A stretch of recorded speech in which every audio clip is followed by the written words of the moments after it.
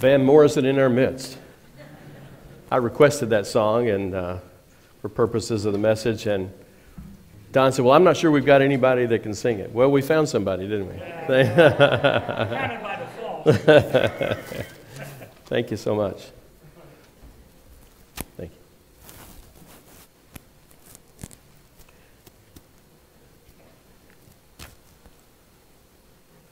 You recall last week I talked about avocado toast. Well, on Monday, Greg and Julie Lander showed up at my office with avocados and bread so I could try avocado toast. So I'm thinking about what other meal I can mention today that you might show up tomorrow at the office and share that with me. Big lobster. Right. Anyway, that was a fun thing. And I did have avocado toast, and I took a picture of it and sent it to Greg and Julie. So they were excited about that. Thank you to Stephanie and Cheryl for the stage props and display. It's going to be very helpful, and I appreciate their efforts in making that happen for us. You know, today we begin a 5-week series called Can You Hear Me Now? And it's a takeoff on the old Verizon mobile phone commercial where the guy's wandering around, can you hear me now? But I was thinking about that one day and thought, you know, does God ask that of us? Can you hear me now? So these 5 sermons, these 5 messages are going to focus on the need for us to hear God and the things that may get in the way, the things that may challenge us, the things that may create conflict. We're going to begin today in a moment with a film clip from City on a Hill, a Showtime series featuring Kevin Bacon as an ethically challenged FBI agent. And at one point in the series, Jackie Rohr, the character, has a lot of conflict with the DA, and at one point they have sort of a joint win about a particular event. And so they go to the bar and they're sharing drinks and talking about life and the struggles, and then they step outside. And we'll pick up the story there. Sorry. You know, when I was a kid, we were poor. Now you could tell, because at the advent of redlining, we would live with the black people. And I used to sneak into the Baptist church because I just loved to listen to them sing. And now I would sit in the back of the church and I would see these people sing and testify, and I would think to myself, what do they have that I don't? What do they know that I don't know that lets them smile and sing like that? And I never figured it out. I never.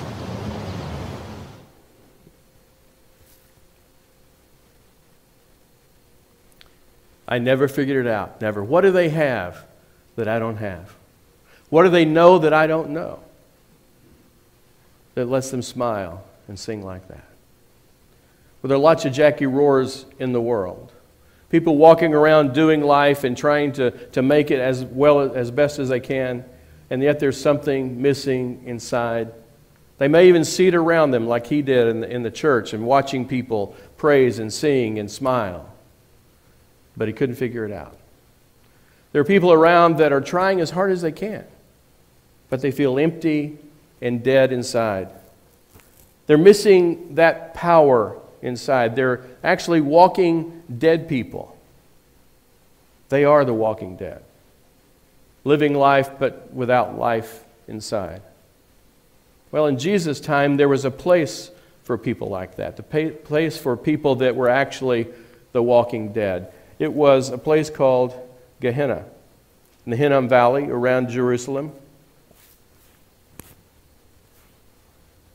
Let me pause just a second. Patrick, there we go.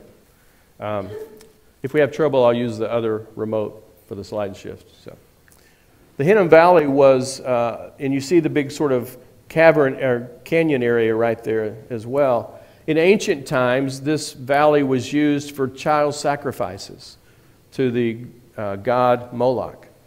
And thousands of children were thrown into this pit as sacrifices to that god. In Jesus' day, it became the place where garbage and sewage was directed. It became the place where actually unclaimed dead bodies were tossed. But it also became the place where the shunned of the world were forced to live. A place where there was no joy. A place where it was hard to hear God's voice. A place where people were struggling to hear and understand. Gehenna was a place for the walking dead, those people unable to hear God's voice. Well, Jesus referenced Gehenna, and it became sort of a synonym for hell in the New Testament, but he referenced it in one of his most scathing attacks on the Jewish leaders. What are you, teachers of the law and Pharisees, you hypocrites? You travel over land and sea to win a single convert, and when you have succeeded, you make them twice as much a child of Gehenna. A child of Gehenna was a child of hell.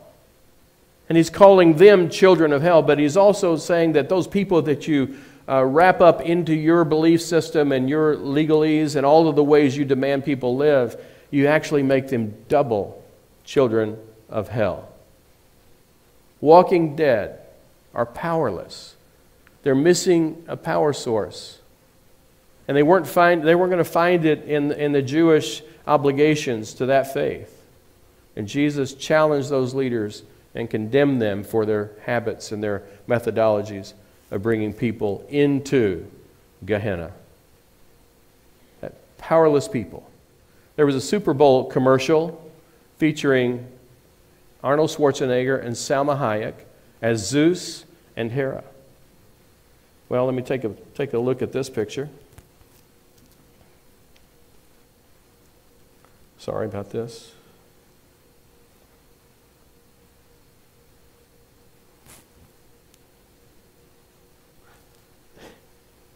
Okay, here we go. Zeus and Hera.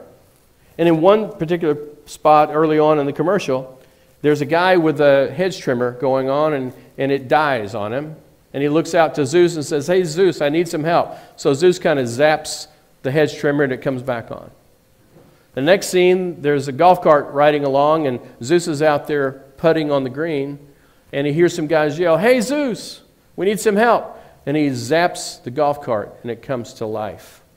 It actually was a commercial for a BMW iX, an all-electric vehicle.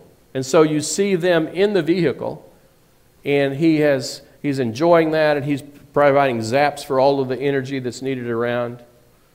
So there was power needed. There was a power source missing without that electrical source, without that power source. And without Zeus, without that power source, it was an $85,000 piece of metal and plastic to look at. It wasn't going to take you anywhere. It wasn't going to move you anywhere unless there was a source of power. There are people around us in our families, in our community, and beyond that are looking for life. They're looking for change. They're looking for meaning. And they don't call it this, but there's something missing. There's a power source missing. They truly are the walking dead. God is the power source, and we hear these words in Ephesians. You were living in your sins and lawless ways, but in fact you were dead. You used to live as sinners when you followed the ways of the world. God loves us deeply. He is full of mercy, so He gave us new life because of what Christ has done. He gave us life even when we were dead in sin. God's grace has saved you. God's message is that He is the power source. God is the power source to give us life, to change us from the walking dead in sin to new life in Jesus Christ. So they're the walking dead that we're talking about today, but we also are going to discuss the fact that God's message is often lost in translation. There's a movie called Lost in Translation that was produced by Sofia Coppola. Bill Murray and Scarlett Johansson play the lead characters in the movie. And Sofia Coppola set the movie in Tokyo.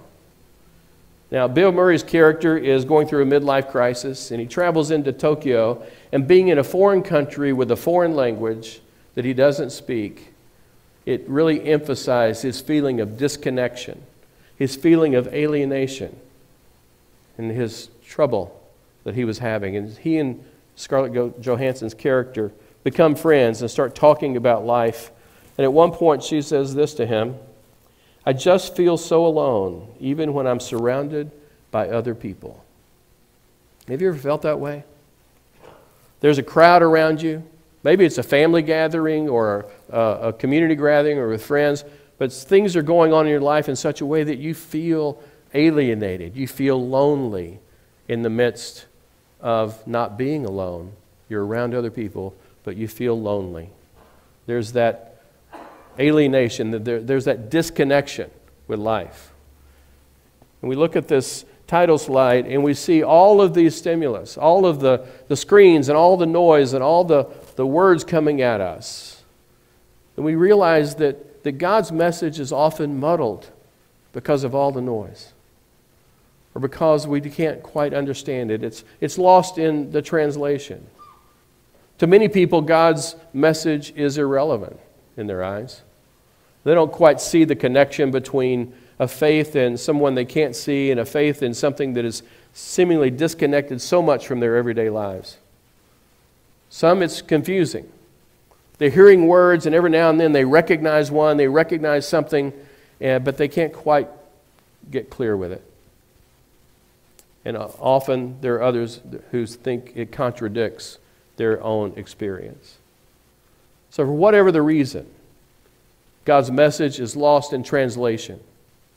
Think about a couple of passages I'm going to share. John 3:16 is sort of our banner passage as Christians. For God loved the world so much that God gave God's only Son, that whoever believes in Him should not perish but have everlasting life. Now that makes so much sense to us. We've learned, many of us have known that verse since we were children. We've embraced it. It's a simple truth that we've shared with others in hopes that they might come to Christ in faith in Him. But think about when it's lost in translation, that person that we may say that to, that person that may hear that, and they're thinking, okay, I can take the fact that God loves the world, but God gave God's only Son? Really?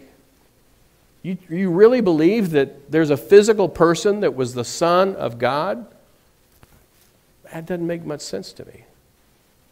And that whoever believes in this Son will not perish but have everlasting life. I'm not sure about this everlasting life thing. I'm not sure what that means and what that is described as in the Bible. I don't understand. So something that's so simple and straightforward to us, in such a straightforward passage, can be such a challenge to those who are trying to understand and are lost in the translation. In 2 Corinthians 5:19, I've shared this last couple of weeks, God was in Christ reconciling the world to God's self. God was in Christ reconciling the world to Himself. So, I'm hearing that, but it's lost in translation to me, and I don't quite understand. God was in Christ. I'm not sure how you explain that to me. Reconciling the world, reconciling what? What needs to be reconciled? And the only reconciliations I'm aware of are those between people and in relationships with family and friends and spouses. The reconciliation that needs to take place, those words of forgiveness, but that God way out there is about reconciliation, I just don't quite understand because it's lost in translation. So much is lost in translation until we become the translation. We are the message of Christ to others. I think it's seldom when a person just reads a verse of Scripture or reads a truth about Christianity or hears one from us, that is the pivot point in their lives where they accept it and believe it and embrace it. I think it's more common that people come to Christ because they know others who have come to Christ. Those people are the translation of God's message. Those people are the translation of God's love and God's compassion and God's care. We are the translation. The translation comes from people like these. People all around the world, different colors, different faiths, different perspectives, different backgrounds, different heritage. But those who are Christians all over the world are the translation of the gospel of Jesus Christ. They are the ones that the message comes to others. We are the ones that translates God's love for others. This is how it goes about according to the Scripture. Do not conform to the pattern of this world, but be transformed by the renewing of your mind, that you may prove or demonstrate what is the will of God, what is good and acceptable and perfect. Always be prepared to give an answer to everyone who asks you to give the reason for the hope that you have. Always be prepared to give the reason for that hope. Don't always be prepared to quote this scripture or to share this verse. Be prepared to answer the question you're hoping they ask. Someone inquires about what is it going on in your life. I don't have that. It's like the Jackie Roars of the world saying, what do they know that I don't know? I've never figured it out. How do we know we're prepared to do that? Well, St. John of the Cross is a Catholic saint, lived in the 1500s, and wrote a poem called Dark Night of the Soul. And Van Morrison, in fact, was inspired by that poem to write this song. Here the church bells ring, and talks about his spiritual journey is interwoven into that about how music is three chords. And so that message that he shares in that inspired that song is from this poem. The Dark Night of the Soul is about that period of time when you pull aside, you come to a quiet place, and you're looking for that purification of your senses. And in the Catholic Church, it's often the pattern that people will formally step aside. They'll go to a retreat center and have 24 hours of quiet and silence. And the challenge that St. John puts into this poem is that many of us live with some light in our lives, but often it's light that is human-generated and not the spiritual light. Many of us live and can manufacture compassion, but it's not quite as deep as God's compassion. So he challenges us to pull aside and empty ourselves, in a way annihilate those counterfeit qualities, those qualities that aren't quite the God's qualities that God wants to share with us. So we move from that shallow love, that natural light, emptied out, and to become poor in spirit, to have union with God, and then we can be that translation for people. The church in 2022 has a message, has ways that we can approach the walking dead, those without the power source. One of those ways is that we can establish deliberate relationships with our community. Now, FCC has a history of doing that. But we need to continue to press forward and not rest on the established relationships that we've had and patterns we've had in the past. We need to build on those. Deliberately engaging the community in new ways, in new thoughts and ideas, in ways to engage them with us, and for us to be able to be a witness to the community and the lives that we care about. The church in 2022 can find ways to reach beyond geography. Well, we're already doing that with the online capabilities that we have, but we realize that much of our focus and much of our excitement about church comes from us all being together in a physical place. And it's great. Last week we had 107 people here. And so that's beginning to build again with the spring coming and the mask mandate hopefully going away soon. And so there's energy around that, but we reach beyond geography and find ways to touch others and make our ministry available to others. And third, I think we need to focus on life-giving missions. Now, I use the term life-giving to sort of hone in on the fact that our missions and our engagement with the community is not only through writing a check or supporting another charity or doing different things that are very important, but ultimately we need to be touching other people. We need to be in their presence and they in ours so that we can have influence and share and learn from them and get to know them and have an impact. That's a life-giving mission in the sense that we engage with others in whatever activity we're doing. It may be a work project, it may be a mission trip that the youth are on to help do some construction or different activities, but it's important that we engage with the people with what we're doing. It's not just the doing, it's the engagement. Focus on that life-giving missions. In ancient Greece, there were customs called xenial customs. Xenial are customs that they had for how to engage another community, how to relate from our community to this other one.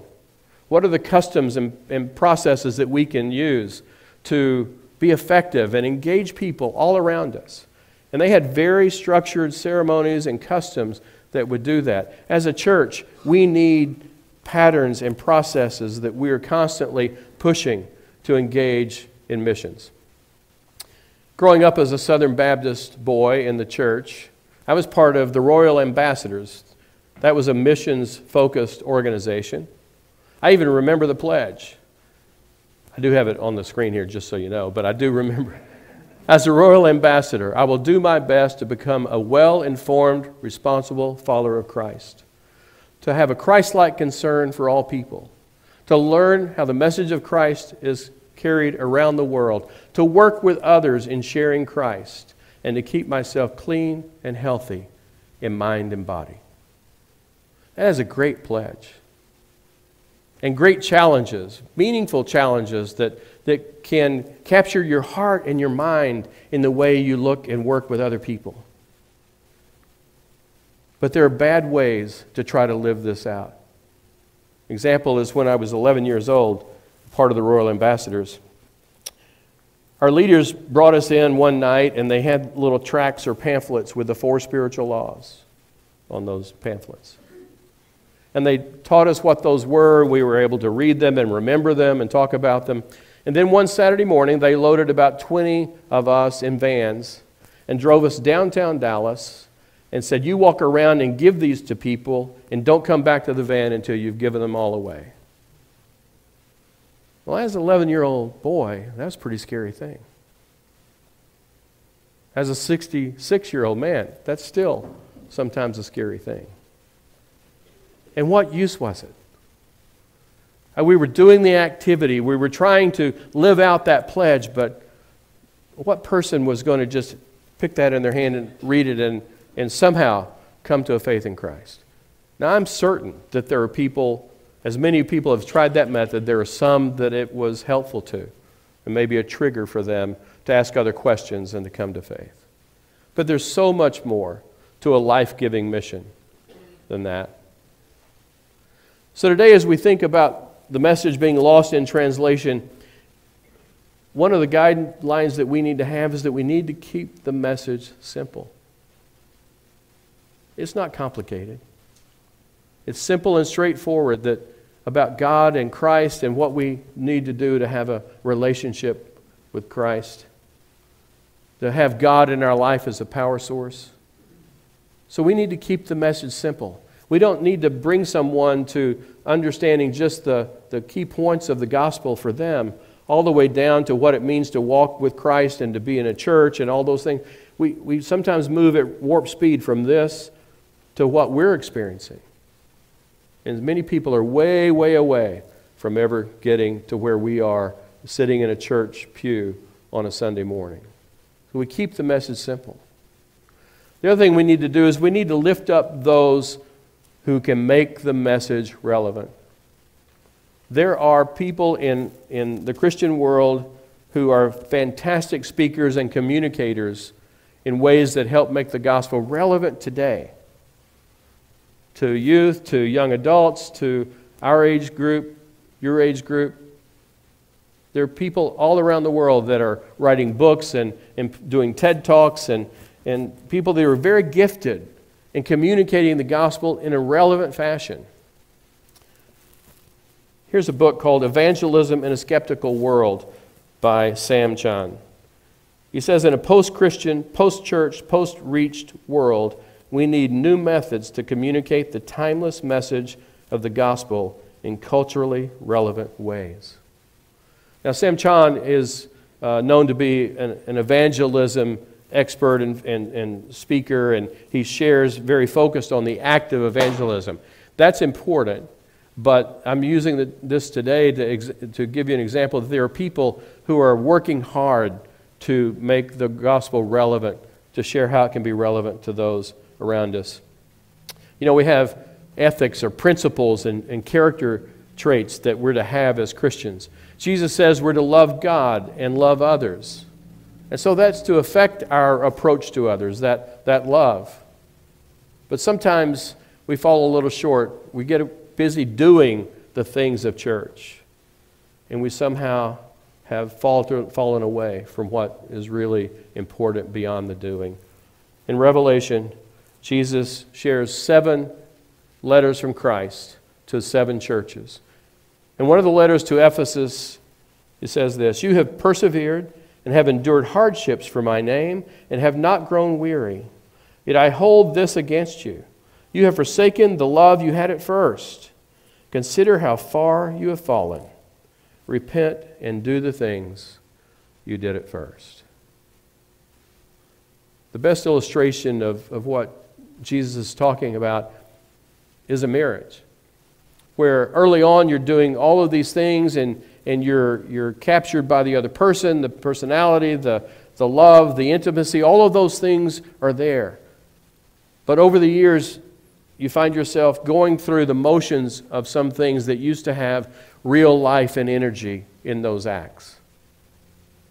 And Jesus is saying, you did some things in my name. You suffered for my name because of how you were doing church. But you've lost your first love, me.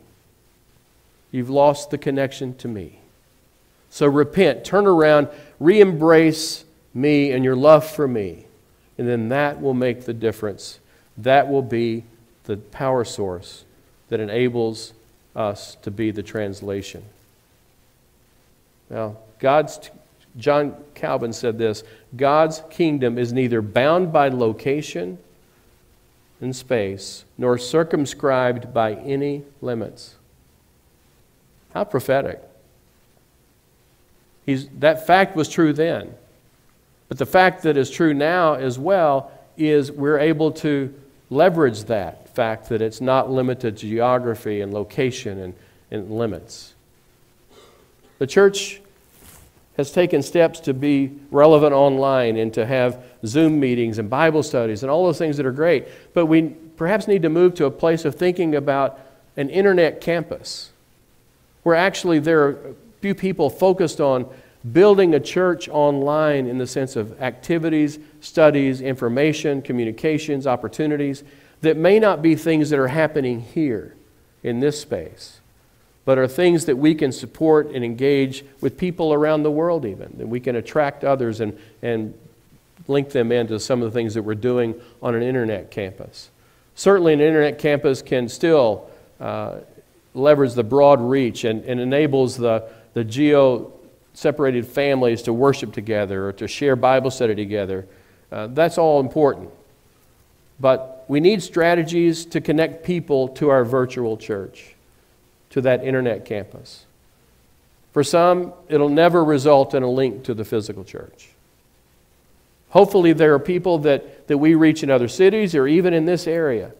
They were never going to come to a physical church anyway, but maybe we can engage them in a way and capture their attention and minister to them through the internet campus. People may never visit the physical church, and there are different levels of engagement. You know, in the last 50 years, the church has changed in a sense that in the 70s, the 50s, 60s, 70s in particular, church was sort of the same everywhere in the sense that everybody was to be involved in everything. If you had a church event, all the key people, all the core people were expected to show up at that event. You would announce it and people would come. And it was basically the same people coming to everything. And more we see people with different levels of engagement. Some are only interested in this. Some may be only interested in the sermon and they can watch it online. Some may be only interested in the music and they can hear it online, or they can come and celebrate it here. But that's all their engagement. And some want to go much deeper through relationships, through Bible study, and engage in those ways. So we can accept that people want different levels of engagement. And we're not unsuccessful if they're not involved in everything. Different levels of engagement, different types of engagement, as I just mentioned. Some people are more intellectual in their approach to faith, and so some of the deeper, more different kinds of deep studies, Bible studies that looks into the depths and the study of those words and the Greek words and get all wrapped up in the details of that. And some people are passionate about those things. Some people are not as interested in that, but they're looking for ways to connect to the Scriptures and to Christ in simple ways. Different types of engagement. And also there's a diversity of material and information that we can share with others. You know, for the Jackie Roars, people like the Jackie Roar character. Let's be the voice and translation of God's love. Let's help bring the power source to the walking dead and break through the noise and chatter about how we live our church and community. If we do, they'll figure it out. If we do, they'll know what we know.